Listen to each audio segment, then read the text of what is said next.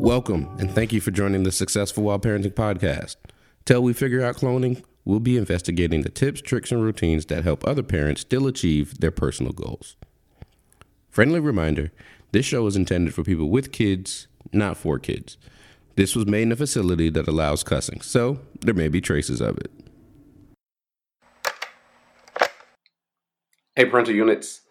This interview I had is with Danielle Buie, and it was a great time to learn and just talk about all of the things she's done over at WifeMotherLeader, which is a platform focused on helping women, or not just women, but mothers, excel in their careers as well as their personal romantic lives, and still just keeping all of the things outside of parenthood going well. So we dive in talking to what advice and things that she's seen that are common mistakes that mothers make while trying to excel and move their careers forward. How a lot of the information that she's learned from working with mothers and being a mother can translate for fathers that we can learn from. And we also talk about, even on the personal scale, of what is the hardest advice for her to follow, so that we're not giving off this image that we're perfect and know everything. So definitely a super fun conversation, and hope you enjoy. Okay. All right. So good morning, and thank you for joining me, Danielle. You're welcome. Glad to be here. All right. Awesome. So I will give the basic introduction, and then I'll let you take it away from here. Danielle Buie, and you operate the WifeMotherLeader platform and podcast, and I've just been inspired as you are focused on helping mothers that are trying to excel in their career and just thrive as individuals, and that's what inspired me and made me want to connect with you. So, what could you expound on, like, anything or how? Sure. So I really think about trying to help women figure out how to have the career that they want, whatever that might look like, build their career at the same time as they're building their family. Because for most of us, our sort of peak childbearing years end up happening right as we are sort of hitting that ramp, and maybe hitting that stride in career. And so I was going through that. I was sort of early on in my kind of friend circle and things like that to start having kids, and had moved. My husband and I sort of moved across the country, don't have family where we live. And so we found ourselves with, a new baby, and both of us trying to build careers. And it was a lot. And I was looking around for advice, and, Sheryl Sandberg had written Lean In. And so I read that. And then, Anne Marie Slaughter wrote her, sort of rebuttal to that. And so there was all this sort of very high level intellectual conversation about work-life balance and women and careers. But I was like, okay, but I'm here with a baby right now. And there are women with 2 and 3 kids trying to figure this out. And you guys can debate policy and all of that, which does need to be changed, and organizations need to be changed. But I was really looking for just super practical advice and not feeling like I was finding it. And so that was sort of the genesis of WifeMotherLeader, was trying to share my own journey and that of other women who had, walked down this path, and just trying to give people super practical advice on how to do it and things to try, and, how to make it work for your particular family and circumstances and career. Because that's the piece that's really hard, is like, okay, how do I tailor this advice to what's going on in my own life, in my own marriage, with my own kids? So. Yeah. Wow. Super awesome. Thank you. That is exactly like the story that just moves me. Of wow, hearing all the pieces, and I can definitely relate similarly of feeling like the advice that you would be looking for is missing. And so then it's like, all right, well, if it's not there, I'll go ahead and create it and start it. So thank you for doing that. Sure. It's been fun. It's a blast. And so are you often like working with mothers, or are you just sharing out what is your kind of experience, and how does the Wife Mother Leader platform like really work? Yeah, that's a great question. So it's interesting. So I started this journey when I was working a prior job. I worked in market research in the kind of pharma biotech space, off and on for about 10 years. And partway through that, our second son actually has sickle cell disease. And so when he was born and we got his diagnosis, I went from being on maternity leave to not going back to my job. And so Mm, that was a pretty kind of huge transition. And over the course of that is when I sort of formally started Wife Mother Leader. Prior to that, I had just been kind of sharing with my girlfriends and, other women I knew just about kind of the parenting and marriage journey. And then when that happened, I was like, I need some help. Like, I'm leaving my job. Now I'm a stay-at-home mom. And at some point I know I want to go back to work, and navigating a child with a chronic illness. Like, there was just a lot going on. And so Wife Mother Leader actually came out of kind of another business idea I'd had about really practical support for women. So I wanted to start like a transportation service, like the Uber for kids type mm. model. But for a variety of reasons, that did not work. Mainly the business model for that is actually pretty terrible. Like, everyone's like, oh, that's such a great idea. And everyone can see how you could use it. But like the logistics of actually picking up kids in cars and the liability and trust and all that sort of Yep. stuff, if you don't have billions of dollars to pour into that business model, is really difficult. And so I decided not to, and I'd done like a little business kind of accelerator incubator program with that idea. And then once I sort of ditched it, I said, okay, well, I still really want to help. Like, the goal of that was to try to actually directly help women sort of in this challenge of trying to have a family and career. And so Wife Mother Leader was sort of my way to still help and support those same women that I was targeting with that transportation service, but in a way that was, hopefully more scalable from a financial perspective. And then I think leaned on more of my strengths, which tend to be kind of coaching, advising, teaching, that sort of thing.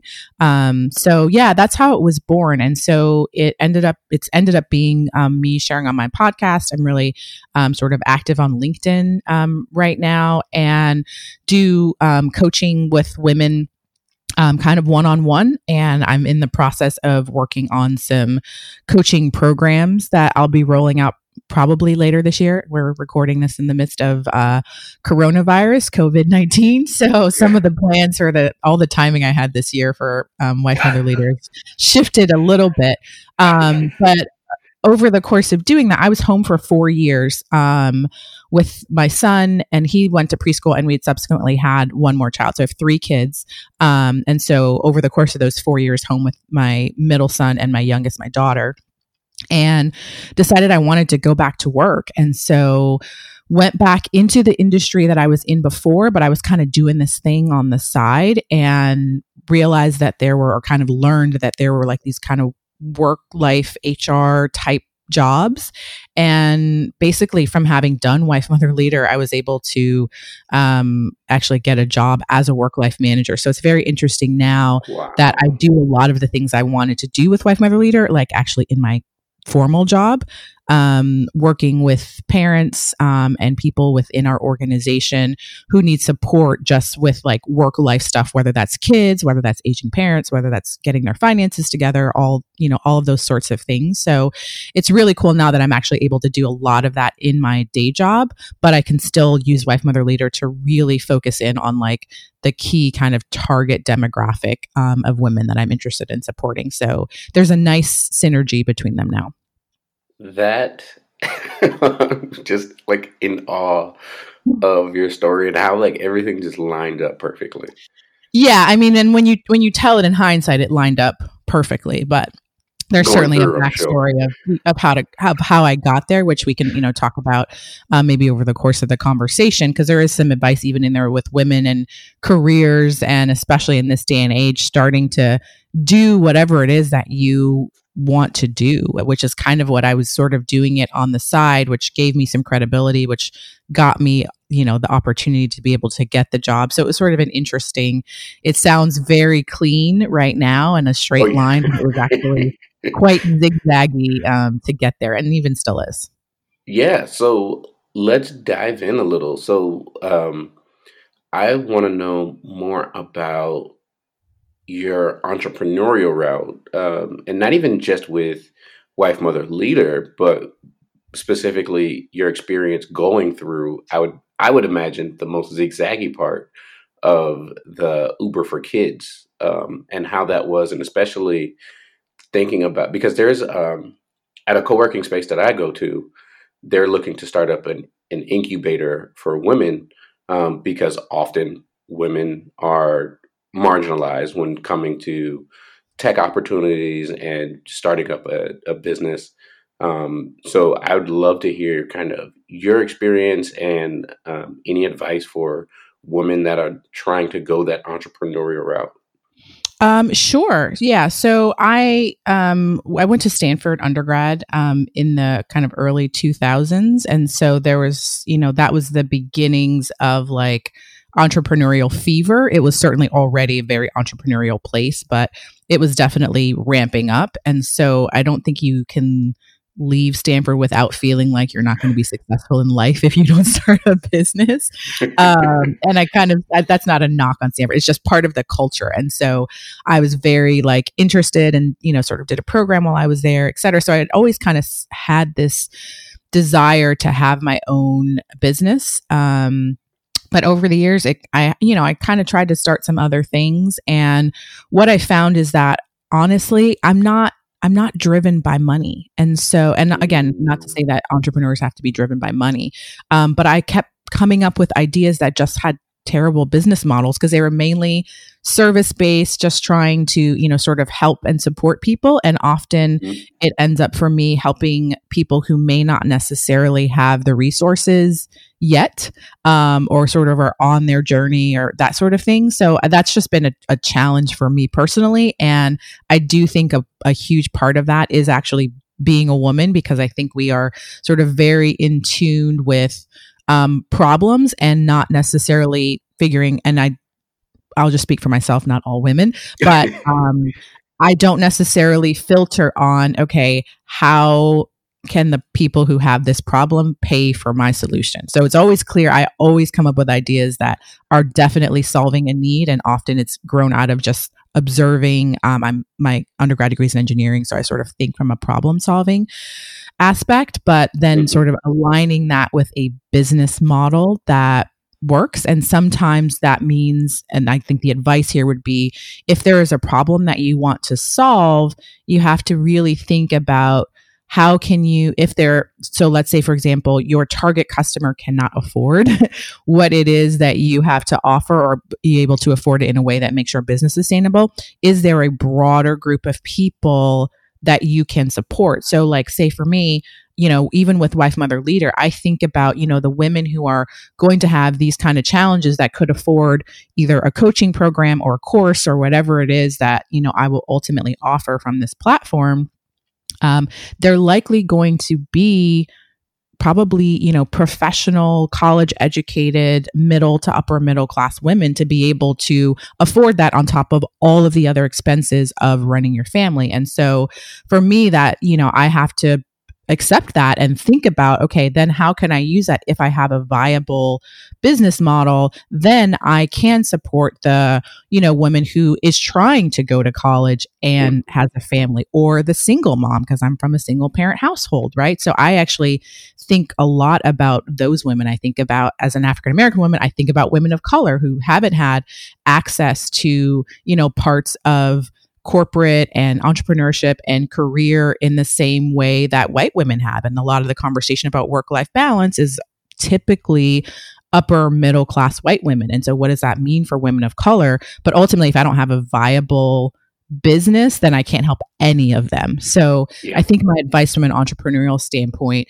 would be, be passionate about, the idea and the problem that you're solving and really the people that you want to serve, but you need to be open to making it an actual like viable business. If you're trying to make it a business, if you want it to be something else, or it's just on the side, or you're not worried about the money, then that's okay. And like for me right now, I have a job that I love that allows me to bring in the income that I need to bring in, and then also gives me a much longer runway for building the business. And so that would, really be my advice. And I think the other one is that it's just long. Like the road to doing this is much longer than when you hear someone's story about how they started a business and then they raised some money and then magically, 3 years later, they're on the cover of, Forbes or Fortune, or they sold, or that sort of thing. Those stories are, those are stories of the survivors, and it's a very small percentage. So this sort of obsession around venture capital and like building a business via that model, that's only one model for how to build a business. And, a generation or two ago, people built businesses, maybe not billion-dollar businesses, but they built very strong, stable, family supporting, wealth generating businesses, via their own money, friends and family, banks. So there are alternatives to the sort of Silicon Valley model. And I think that especially people who typically don't have access to that, i.e. women, people of color, like trying to sort of build a model with things that we're doing right now, like being on a podcast and, sort of leveraging what the internet brings, I think is super important. Yep, absolutely. And you hit on many things. One thing that like stands out really strongly for me is the highlighting of the survivors of business. And like, I think a lot of times, and especially for myself, of, I want to be Steve Jobs. I want to do this and I want to be that person. And it's just like, no, not necessarily. Like being Steve Jobs does not equate to success, one. And two, just because you go through your own failures and deal with your own things and you're not on the cover of a magazine does not mean that you are not successful. Exactly. And so that's definitely something I have to reiterate with myself and like remind myself, like, don't go down the path of you need fame and fortune to be successful. Right. And that success looks like one thing, right? Even the Steve Jobs example, it's like, yes, he certainly changed the world, and so has Apple, but like he was, kind of a jerk, at least from what everybody who was close to him says. Yeah. And so, it's also thinking about like yourself as a whole person and who do you want to be, and even, being an entrepreneur, being a successful, in your career, whatever that looks like, is important, but it's still only one dimension of who you are. And so I think, being able to your point, think about who is it that I want to become and who do I want to be along this journey of getting to wherever it is I'm trying to get to is just as important as whatever the quote unquote success looks like at the end of that journey. Awesome. And so kind of segueing to like what success looks like along the journey, I want to go to in reference to mothers that you have helped and all the knowledge that you have from talking with people about, or women about how to be a mother that is still successful in their own career and have healthy relationships. From all of your experience in that, what is probably the most common mistake that you see mothers making? So I have a few. I actually wrote these out because, again, as you can already tell, I love to talk. And so I'll just go on and on. But a couple that I wanted to sort of highlight in this conversation. So the first one, I think a common mistake is not having an ongoing conversation with your spouse and partner about career goals, family priorities, like where is your spouse or partner at in their career, and where are they trying to go in the next year, 3 years, 5 years, and then same with you. That has to be a conversation that's constantly happening, because part of this challenge is managing, if you do have a spouse or partner, it's trying to manage two careers plus a family. And so we often think about, okay, I got to manage my career and he or she's going to manage their career. But it's really, we're actually managing both of these careers at the same time. And there has to be some give and take and understanding of like, okay, this next 6 months is going to be like really intense for you. And so what does that mean for us? What does that mean for me and what I was trying to do at work? So I think that's the first one, is not having really honest and ongoing conversations about career management.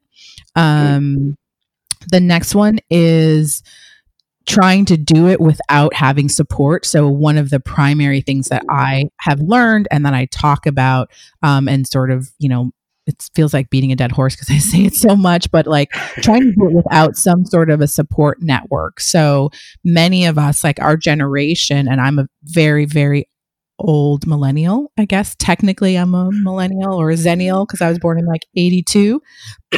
So I'm on the cusp of being a millennial. And our generation does not necessarily live down the street from our parents and our siblings and our cousins that we grew up with. Like we moved around, like many of us live in cities away from our extended family. And so you really have to be intentional about building a support network. And I think that's one thing that's missing, because if you're trying to sort of do this solo, again, it's really hard. This idea that the nuclear family is like the only support. And within that little cocoon, you've got to figure out career and kids and your health and, how you're going to contribute to your community and all those things all at the same time is just not realistic.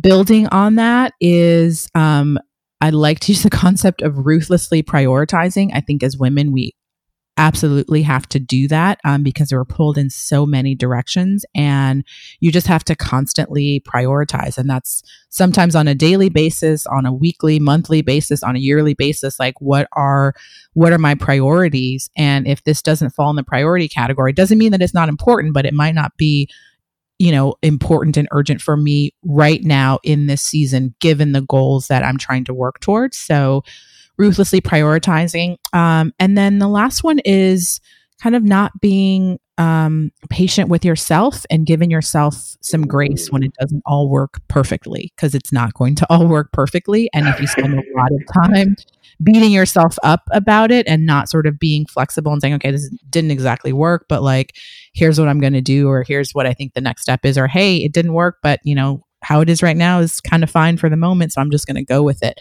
I think we put a lot of pressure on ourselves and then tend to beat ourselves up when things don't work out perfectly. Yeah. And so just to go back, the first point is aligning career goals between you and your spouse. Yep.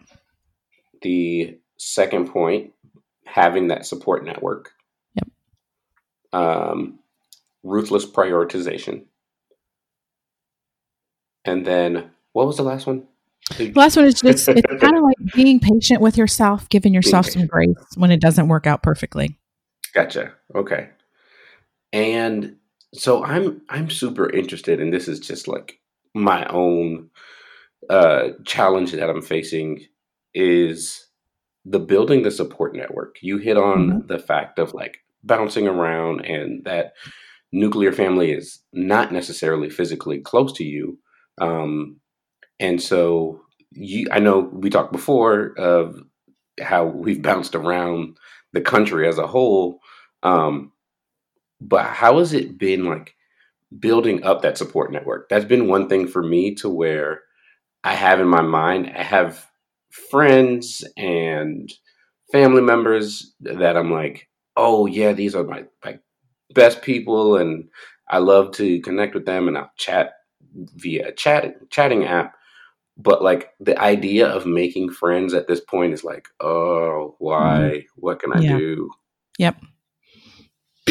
So that's it's really hard. So the first thing I'll say is it's hard, and it doesn't happen accidentally. You have to be pretty intentional about doing it and sort of pouring in. So I like to think about support network in kind of in two ways, because there is the kind of familial community support. So that might be, again, if you have family around, that's excellent.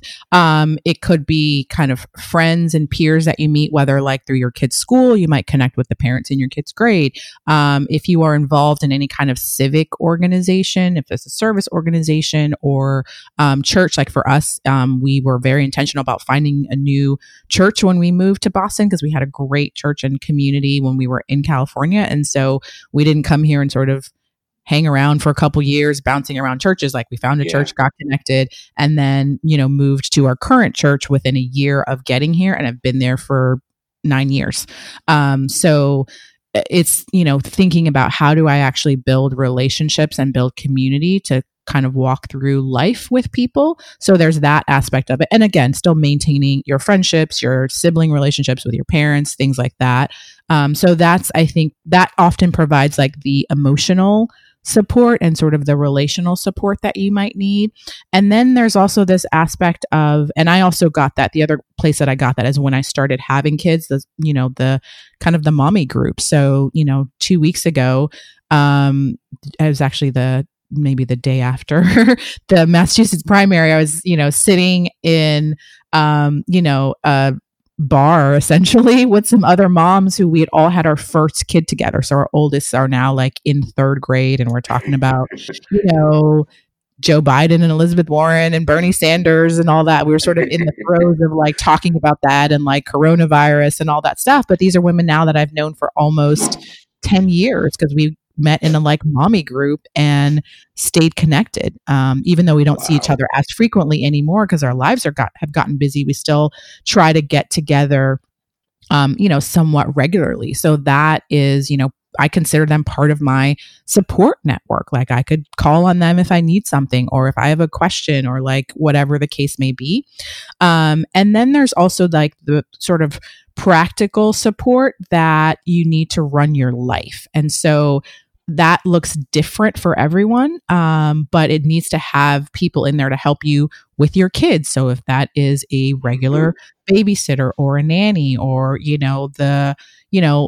grandma down the street whose grandkids live someplace else and she would love to help you out. Like it doesn't always have to be, I think about it from a paid and unpaid. You can find people to help you that don't want pay. They just want to help you and you have a relationship. And there's also the people that you pay to be in that network, like a babysitter or a nanny.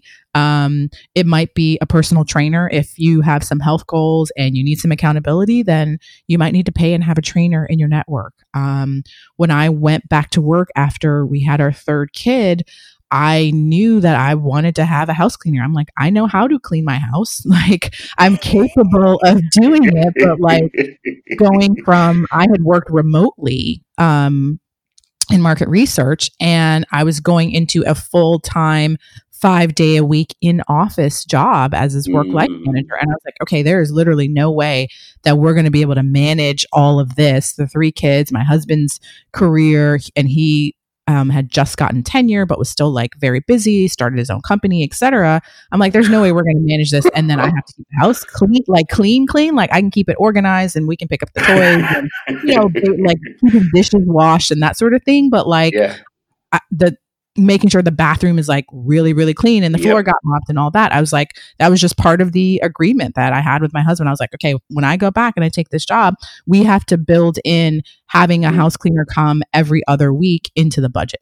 So that's just like in the budget, that's a paid thing. And it was a support that I knew I needed. There might be someone else who cleaning the house is like therapy for them and they love it and they don't need a house cleaner, and that's totally fine. They might use those resources towards something else. But just thinking about, okay, how do I actually make my life work?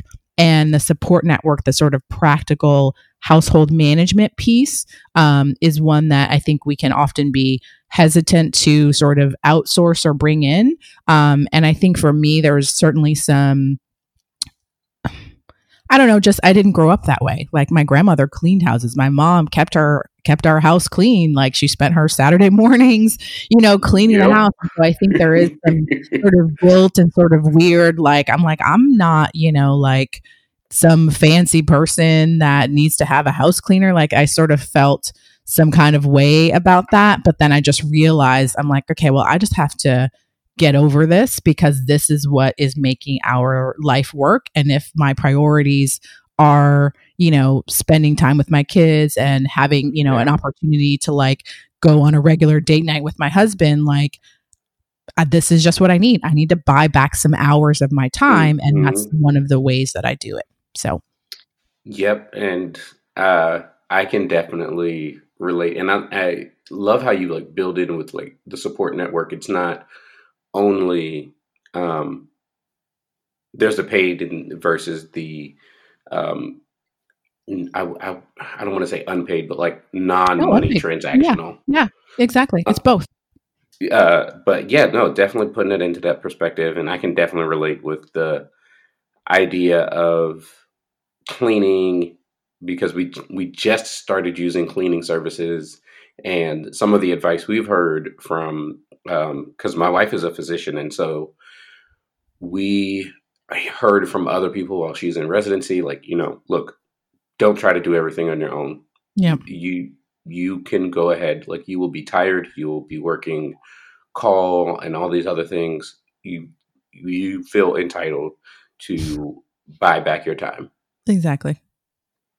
Things that you're good at, you can continue to do. Things that you don't feel good at, like outsource it. Yeah. Outsource it and keep it going.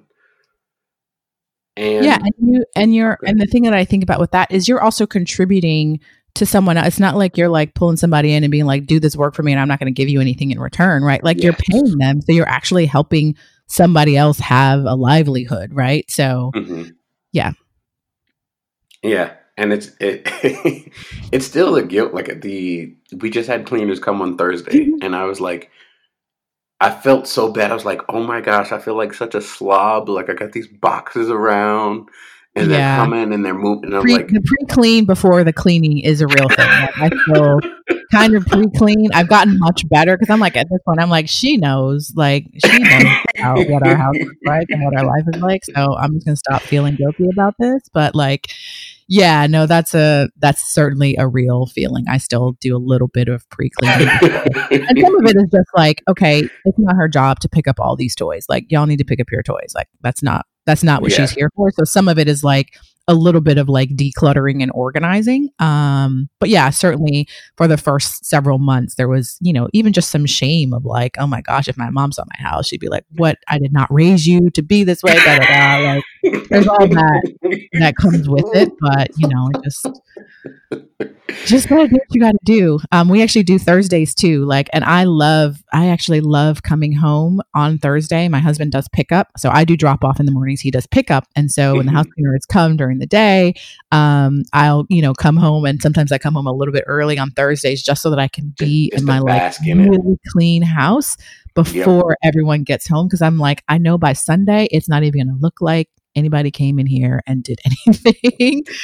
So yeah, that's one of my like self-care. It's part of my self-care routine now actually, is to come home early on the Thursday. Cause for us, we do it every other week. So I come home on the cleaning Thursday and just spend like an hour or two at home. I do a little bit of work or wrap stuff up, start dinner or whatever it is. And that's literally part of my self-care routine now, is to just enjoy my house being like really clean for a couple of hours. I think I'm going to copy you because I would start and like my wife would be like, oh, the cleaners are coming today. And I'm like, oh, okay. Well, I mean, I look around and I'm like, I don't think there's that much for them to do. Like, it's just all my crap everywhere. And then they'll come, and the bliss that just comes of like, oh my gosh, I don't know what they did, but that magic, I feel it. Yep. I feel it. Yep. I feel it. Awesome. So I want to switch gears a little and talk about fathers and fatherhood. So your platform is focused around mothers and women, but what can fathers learn from what you have to offer? Yeah. So it's interesting. I actually had a conversation with my husband about this question so that I made sure I gave a really good answer. So a couple of things. So I'm going to go through my answers and then I'll give you his as the third one. So a huge thing that women have, and this is actually related to my husband's answer too, but I think fathers can actually learn to take on more of the mental load. So if you're not familiar, if your audience is not familiar with mental load, it's a term that focuses on all of the things that you are literally like thinking about and figuring out and managing and juggling. So, there's the things we've talked about, your career and, kids and that sort of thing. But it's like, okay, do we have enough toilet paper? Did I make the child's 3-year-old, checkup? Who's going to, pick them up early from school on early dismissal day in 3 weeks? So there's all of these other things, like just the like logistics of life that end up falling on women primarily. And we're sort of thinking about all of these things all of the time. So I think it behooves men to more proactively take on some of the mental load work. And I think this is interesting because I think women also have to release some of that and trust their spouses or husbands to do that.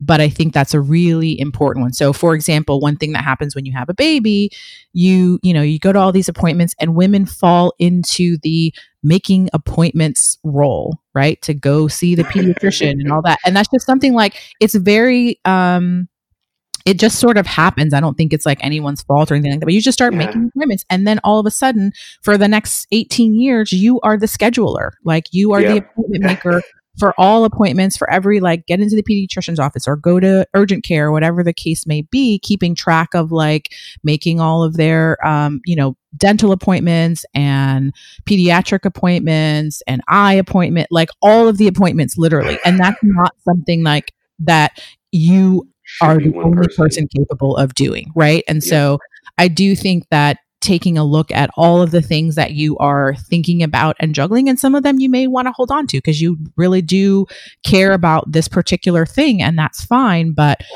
being able to share that with your husband is important. But I think it's important for the fathers to actively ask and take those things off of her plate and out of her mind would be really helpful. And the advice, actually, when I was talking to my husband about this, he was saying just one of the things that he has learned is that I am always thinking about like 25 things.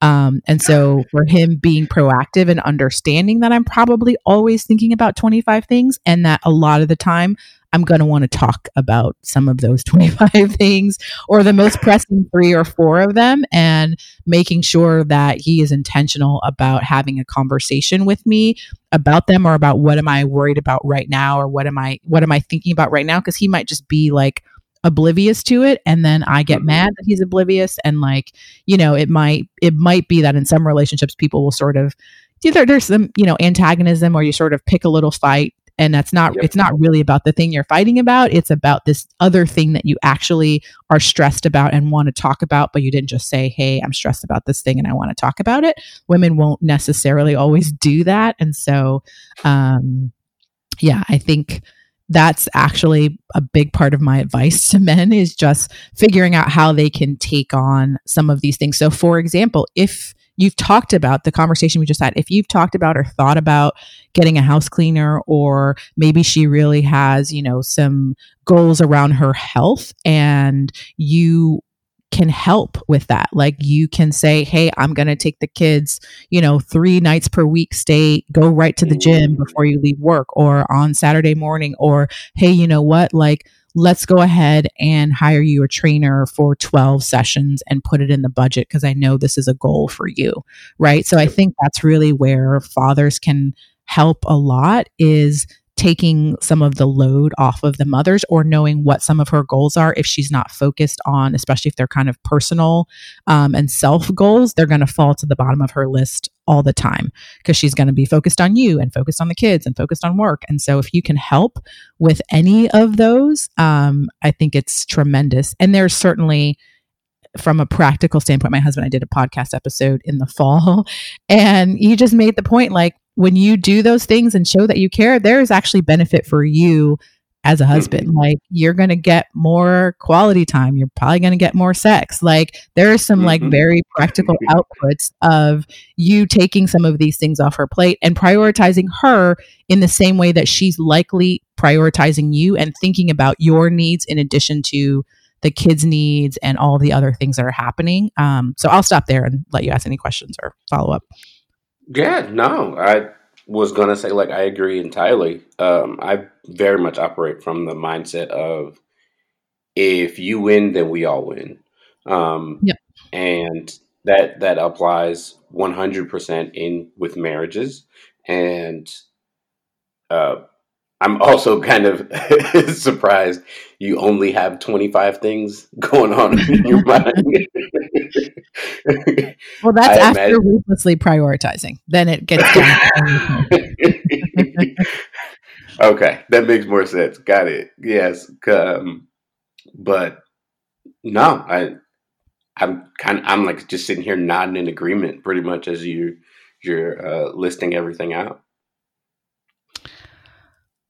And actually, one other thing, this I haven't explicitly said this in our conversation, but I think it relates to this question about fathers. And I think this is where it can actually be a real challenge for men once kids come into the picture. I think in our culture today, and this your audience may not agree or like that I'm going to say this, but I talk about this a lot. In my own content, there is a push in our culture today to prioritize kids above all, and sort of worship kids.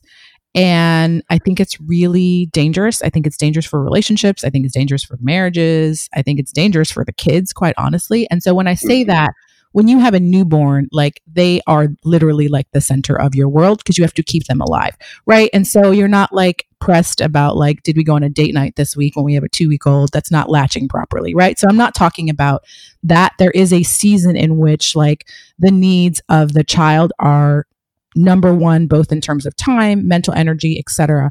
But if you stay in that pattern and the kids are always first and the kids are always above our relationship and our marriage, you're going to be in trouble in 20 years when those kids start to leave. Yep. So I think the other thing that's important, and I think men are in a tricky position because they don't want to say, don't be a good mom or don't prioritize your kids, but like it's still like, hey, I'm still here. Like, you and me made some commitments or vows or whatever it is we did when we got together, when we got married, we probably made some vows. And this still needs to be a priority, right? And Yep. it's going to ebb and flow. But my husband and I in particular are very committed to being what we would call marriage first. And it doesn't mean, again, like, our kids take a huge amount of our time and mental energy, but we are intentional about spending time together. We are intentional about going on vacations and leaving our children with those people in our support network who could watch them, right? Hmm. So we can get time away and time to make sure that that our marriage is still strong. And that really comes out of the belief that ultimately the best thing for our kids is for us to be together and strong and committed and healthy and whole people to help them become those same things in their own lives. And we're both from divorced parents. And so we're very intentional about this and have seen the reality of what happens when a marriage does not succeed and the impact and the downstream effects that has on the kids. And so I just want to sort of make that last point. I think in a way that doesn't make your wife feel, sort of guilty or anything like that, but having the conversation about like, here's what I need from our relationship, and I want to make sure that I'm supporting you and taking on, sort of my share of the load in this journey, but I still want our relationship to be a priority. So guess what? I booked a babysitter and we're going to go out on a date night on Tuesday or whatever it is. But like, really thinking about like, how can we be relationship and marriage first? And some people may not agree with that. Like, the kids are the center of their world and that's how they want it to be. And that, again, that's fine. That's, sort of a personal decision that you have to make. But I would argue that, making sure that your relationship is still a priority in all of those priorities is really, really important. Yeah, no, that is 100% like why I started the show. The parenting advice like I would get felt very much so, or and maybe not just like parenting advice specifically, but kind of the culture that I would feel is the, oh, you have to drop everything in order to take care of your child at every given moment. Right. And when they want the tablet, like you have to be the great parent, or you also have to not give them the tablet because they should only have maximum 2 hours of screen That's time a right. day, and they should do this and it's just like no, no, no, no, no, no. Yeah. All of this comes back, and I operate from the motto of for parenting, you have to put on your own mask first before Yep. you can help anybody else. Yep. Um, and it's a non-negotiable of if I'm aggravated, frustrated, and likely to blow up because I've been trying to answer to your every whim, then I am likely going to blow up when you ask me for Oreos on the third time. Yeah. And you're just a kid being Yep. a kid, Yep. and you don't need to see that and experience that. And so I'm not giving you my best when I'm not at my best. Exactly. Uh, and so, no, that is, you are preaching to the choir on that one. I 100% believe in it, and I it's interesting you noted of how because when we first start as parents, there's the infant stage where you literally have to do everything for them, Yep. um, and then that kind of sticks and It grows, continues. Yep. and it just continues. So stepping out and recognizing, like, no, you can go ahead. Yeah. You That can was walk. the season. Yeah, go Yeah. ahead, go do it. And that's your goal, right? Is for them to like get out into the world and, be independent and successful and all of that stuff. And if you've, built your whole life around them, then when they leave, what do you have? Right. Like I think there's, Yeah, some practicality, and the world is not revolving around them, right? And it does when they're little, and that's that kids are like kind of selfish and self-centered, as as you would expect, and that's like normal, but you have to help them realize that the world is not centered around them. And so if you center your world around them for their whole lives, like you're actually likely doing them a huge disservice. yeah. And I did an interview with Sean Grover, and he mentioned a line, or it wasn't just a line, but he told a story of a mother who was having trouble with her son and all these other things. Um, but then he got her to go out and do. I can't remember if the mother was into it or how it all started, but she got into like boxing and then would travel around, and he was like, you could see the difference in how her son was acting and behaving because she was setting the bar and the standard and being a role model of what it's like to live and be happy rather than having the facade of happiness because Mm. you're just giving your child everything that they ask for. Yep. Yeah, that's a great example. And so one kind of, I guess I have two questions if you have time. Yeah, absolutely. Okay. All right. So I often know when giving advice, people might think, oh man, they're perfect and got it all figured out. Um, contrary to that belief, we have our own struggles. What's kind of like the hardest advice of your own for you to even follow? Yeah, that's a great question. And it's absolutely true. That's part of why I actually kind of started with my podcast was actually a solo show for like the first, I don't know, 20 episodes or so. Simply because I was just trying to like share it. I wasn't, I didn't have a video camera, and I was like, I don't think I want to be on video. So this can't be a vlog, but my podcast was sort of like me kind of sharing, okay, here's what I've learned. Here's what I'm struggling with, that sort of thing. So I think that's a really good question. The hardest thing for me to follow is consistently doing self-care. and Mm. prioritizing what I need. And I've actually gotten really good at it. So this is much better now than it was several years ago. Now it's at the point where I do prioritize and I do the self care. And my husband, I've enrolled him and he sort of raised his hand and said, no, we're going to carve out the time for you. For me, it's specifically actually been around like health and fitness and like weight.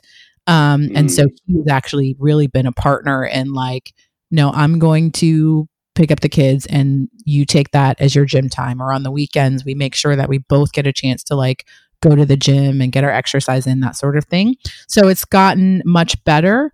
But I will say that there are times where I still feel guilty about doing those things. And it's like, oh, should I really be, Yeah. doing this? Or like when my husband travels a lot. And so when he travels, like I have a whole routine about like what happens when he's gone for, he's usually gone for just like 2 days, but sometimes it's 3 or 4, or even a week if he's traveling internationally. And so, I have a whole setup for how that goes. And when he goes on his trip, he just goes on his trip, right? Like he, of course, checks in on us and that sort of thing, but he doesn't do any pre-planning before he leaves. He's not like, what are you guys going to have for dinner? Right? That's not a question that he asks. But if I'm going to like go like, for example, I went to New York in the fall for a conference and I have friends there, et cetera. So if I just go on like a little trip or on this night away thing that my husband did for me a few years ago, that's become part of my self-care routine. I go to a hotel for a night and get away from Ooh. the entire family. So I try to do that 3 to 4 times a year. But anyways, when I do that, I still will like make sure I've gone to the grocery store. Here's what you guys can have for dinner. Like I'm still doing all this work to Yeah. then be able to go take care of myself. And it's just kind of like, why am I doing that? And it's literally, I had to think about this was probably about a year and a half ago. And I was able to articulate, I'm like, I still, even though I know this is good for me, even though I know that that it's going to be good for the family, not just me taking care of myself is good for me Yeah. and good for them, I still feel guilty. And so I'm going to try to like, make it as easy as possible. And again, that's not a bad thing, right? Like, but the fact that I go through those emotions and then like, if it's something like, me traveling or spending some time away, I feel like I have to make sure that everything is set up to run perfectly in our house. And it's like, no, I don't need to do that. Like, he's Yeah. fine. And he got to the point. He's like, you don't need to do that. Like, we're going to drop you at the hotel and they're going to get fed. It might be McDonald's. It might be some home cooking. It might be whatever, but like, they're going to be all right. And you'll see them tomorrow. Right. And so having to like go through that has certainly been for me. And I talk about like self-care and having a routine and being consistent and all of that stuff. And still, even when I do it, because I do now and I do it fairly consistently, I still have guilt around that. And I know like intellectually, I know I should not be feeling guilty at all, but I do. Yeah. And do you have the like guilt while you're away of like, ooh, I could be using this time to do X or I could be doing that, like, or are you able to focus on and get into that moment and really just Yeah, take care I'm of at the yourself? point now where I'm able to focus Okay. and get into, and I'm just there and I check in and that sort of thing. But I got some really good advice before we had our first kid. Okay.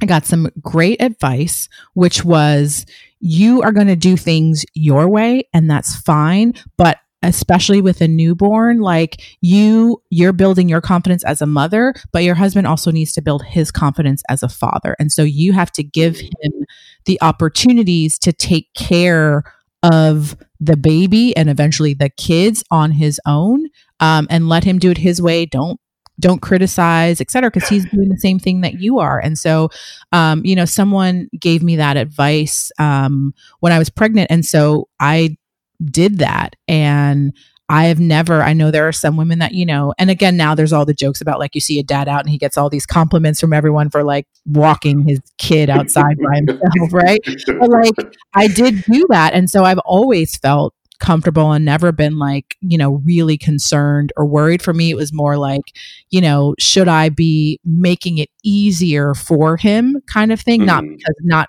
related to his capability of doing it, but just like the sort of nurturing kind of mother in me wants to make sure that everything's fine and that I'm getting this time. So I want to, make sure that I can keep doing it, that sort of thing. But but I've been able to like check out, but I think it's because I did that really early, and we left our 1-year-old again with my mom. I didn't like leave him and went on vacation. So when our oldest was 1, we took a week and went to Aruba, and we've sort of done that every other year, like go on vacation without our kids. And so I think it's sort of built up the like, they're going to be all right.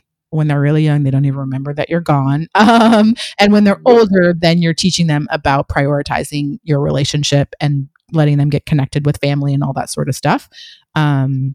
So yeah, I think I've gotten, sort of much better about that now, but I think it's because I built in that really early and built in that confidence in him as the co-parent. And there's no hierarchy. Like, I'm not a better parent than he is, and he's not a better parent. We're just different, and we bring different things to the table. And so together our kids get hopefully a great experience because of both of us as parents. So I always like to ask this question, and it's just always super interesting for me. If you could go back to the day before you had your first child, what advice would you tell your younger self? Oh man, that's such a good question. I wish you had sent this one in advance. What would I tell my younger self? The day before they were born? Yeah. Okay, because there would be a different answer before I got pregnant. So, okay. If you got time, I'd love to hear both. No, I'm just being funny. So the before I got pregnant, which is the advice I give all women now, is like, figure out the health and wellness stuff like before you go on that journey. Like, get your abs together, like figure out your eating, like nutrition, all that stuff, because it's just going to go downhill. So certainly that's for me a very intentional one, like about health and like the physical aspect of having children and like then trying to raise them and then get your own sort of health and wellness back together. So that would be sort of a pre-pregnancy advice. But if it was the day before having kids, gosh, such a good question. I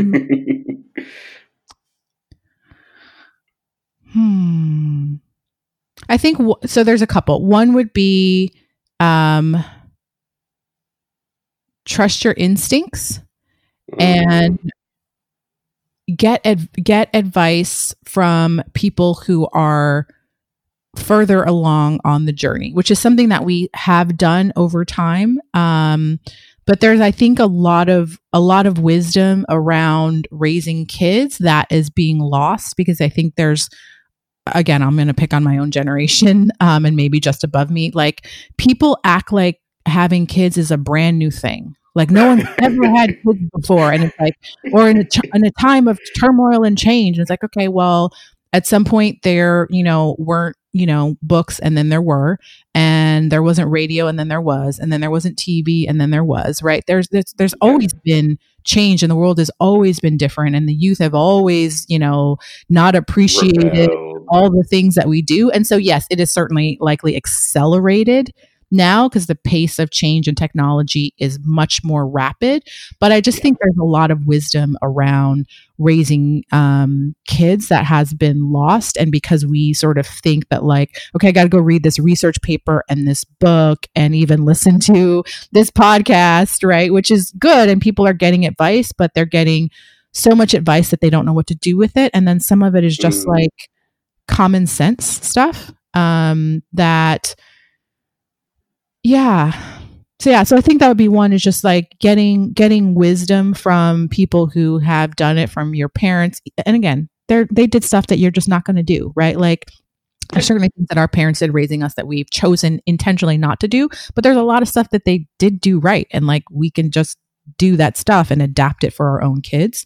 And then the second thing I would say is, I think I would I think I did a good job of really sort of cherishing the time at each stage. Because again, I just got that advice from people. Oh, kids grow up so fast, da da da.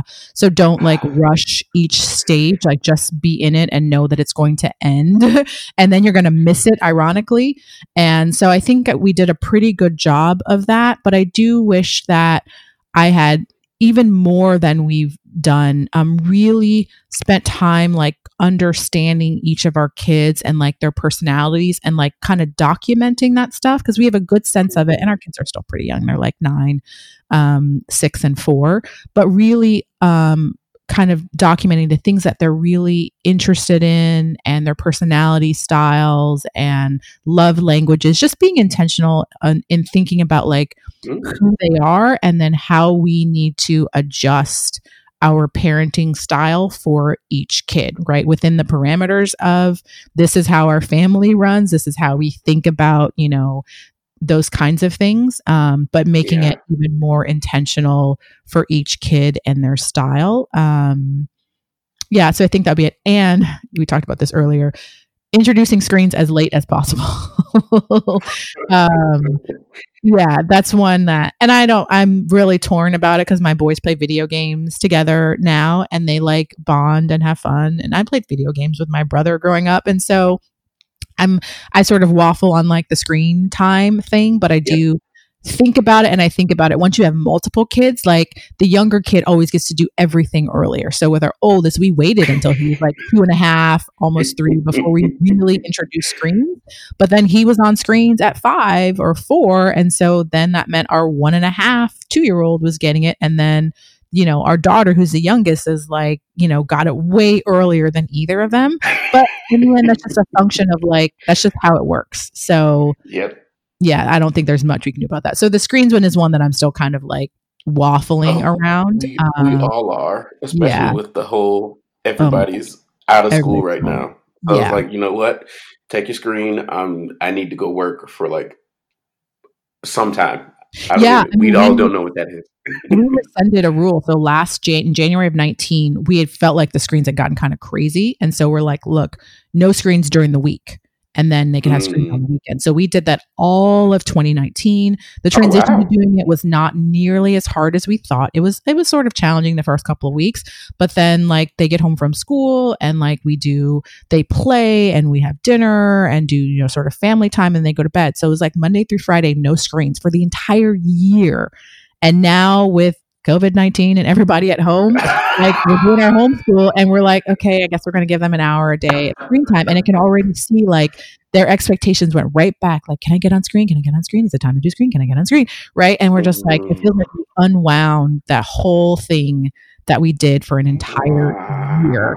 And now, but we're just like, okay, they're home with us all day long. Like, we're going to let them have. So it's still within confine. It's like an hour per day of like non-school. So they still get, screen time for when they're doing, because kids do stuff at school on screen. So that stuff is not counted, but they get an hour of like, whatever screen time they want to do during the week, which is literally the opposite of what we said a year ago. So you got to be flexible. That's probably the thing that you actually learn in parenting is like, you can write it all down and theoretically it works the way that you think in your head. And then in real life, it doesn't work that way at all. So I was thinking about that last night of like, what advice would I just give to like any parent? Because before I would joke and tell people like, oh, don't have kids just because like it is way more than you would ever expect. But I was like, you know what? No. I think you should expect that you're going to get lots of things that you can't expect. And that's just, in other words, just be flexible because.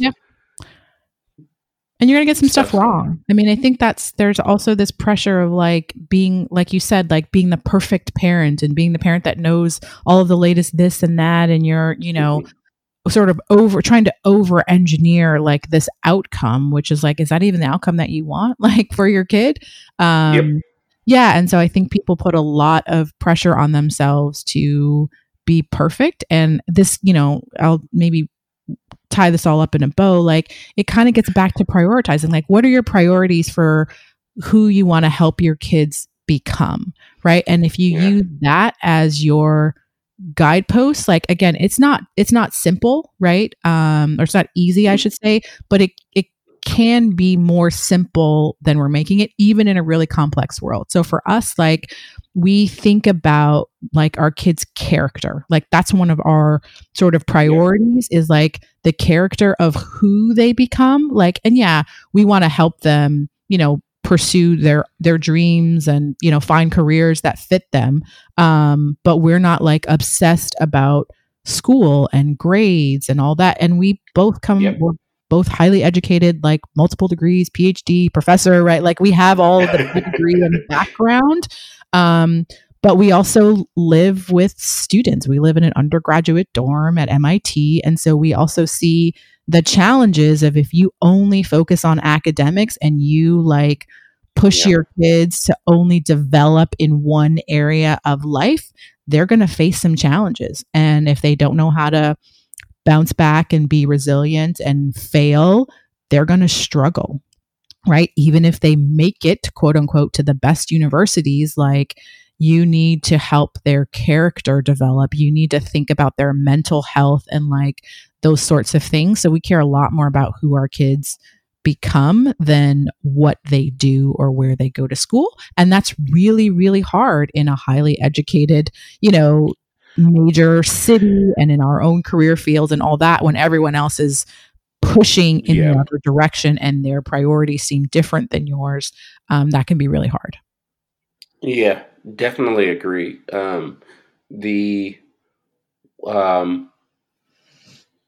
Was it, I'm trying to remember which documentary it was, but I can't remember if it was Race to Nowhere or Superman's Not Coming. I can't remember. I watched too many documentaries.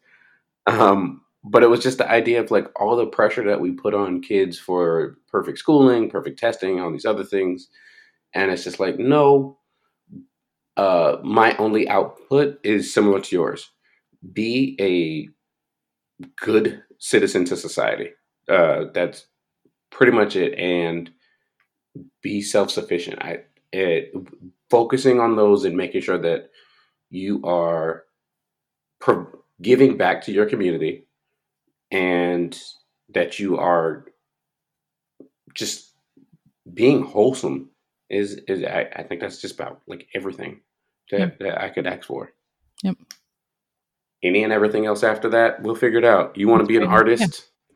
We'll figure it out. You figure that stuff out. Exactly. Yeah. Like the character development, like above all, like for us, it's like, and those things from our personal perspective, like that's not going to save you. Like, we're Christians, right? So we think a lot about like, our kids and their relationship with God and understanding the world and that sort of thing. And it's like, none of these things are going to save you, right? Like, they're important. It doesn't mean that they're not important, but like in the end, like your salvation is not dependent upon, your career and how much money you make and all of those things. Like, you are here for a purpose. God's designed you in a particular way. And our job is not even to, pursue our dreams for you, but like to help you find your purpose and why God brought you here. That's literally our job. Yeah. Awesome. So I think we could probably talk all day. I know. I was just like, we could have 3 or 4 more episodes. Like you mentioned the staying in the MIT dorms, and I was like, I want to tap into that. And I was like, no, wait, we should stop. So we can certainly do a part 2. So this is really fun. I'm always game. So Danielle, this has been amazing. For anyone that's interested in learning more about you and your work and Wife Mother Leader, where is the best place for them to find you and contact you? Yeah, thanks for asking. So if you want to listen to my podcast, you can just search Wife Mother Leader, kind of all one really long word. In iTunes, there's a Wife Mother Leader podcast. And if you just go to wifemotherleader.com, right on my homepage, some of the things I talked about today, like how do you actually find a house cleaner and how do you get on, make sure you have a date night, those sorts of things. I have some free guides there if anyone is interested in that. And I actually love to connect and actually talk. And so if anyone wants to reach out, my email is just Danielle@wifemotherleader.com. So it's IELLE at WifeMotherLeader.com. Please don't hesitate to shoot me an email. I read all of my email and respond to it. So if anyone wants to connect or have a question about anything that I shared, I'd be happy to connect and talk. Awesome. So thanks. I will put that in the notes and share it out, and definitely look forward. I'm pretty sure we'll be doing this again. Okay. Sounds great. All right. Thanks, Danielle. All right. Thanks, Sean. Great to talk to you. Yep. Okay. Bye-bye. Hey, everyone. Hope you enjoyed this episode of Successful While Parenting. Till we figure out cloning, we'll be investigating the tips, tricks, and routines that help other parents still achieve their personal goals. This podcast is available in iTunes, Stitcher, and Google Music. It's also available on SoundCloud if you'd like. If you could, pretty please, with sugar on top, please leave a review. I definitely hope that this podcast is worthy of 5 stars. But if not, then let me know what I can do to take it to the next level. Your constructive feedback is requested and definitely highly valued. I want to be able to provide a good source of value for you. I promise. So please leave us a review and check us out on our Facebook page. You can easily search for us, Successful While Parenting, or you can go directly to our URL, which is facebook.com/SWP pod. Once on the Facebook page, drop me a line. I love having conversations with listeners and being able to know what's working well, what's not. So thanks. See you soon. This track is called At Least Looks Green by Swirl. You can find it on his SoundCloud, which is linked on the Facebook page.